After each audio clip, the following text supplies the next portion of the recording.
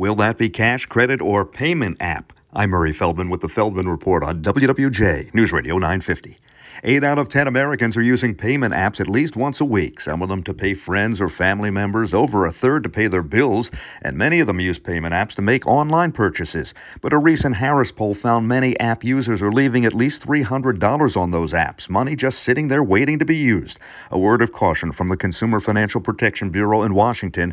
They note that unlike deposits and savings and checking accounts at federally insured banks, the money stored in your app is not automatically protected.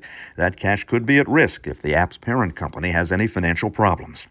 Neighborhood garage sale season never ends. Yard sales have gone online big time. 1 out of 4 Americans went online last year to sell something they didn't want or need. Online reselling is hitting new highs. The Consumers Union says eBay alone has 133 million active users, nearly $74 billion worth of goods traded there a year.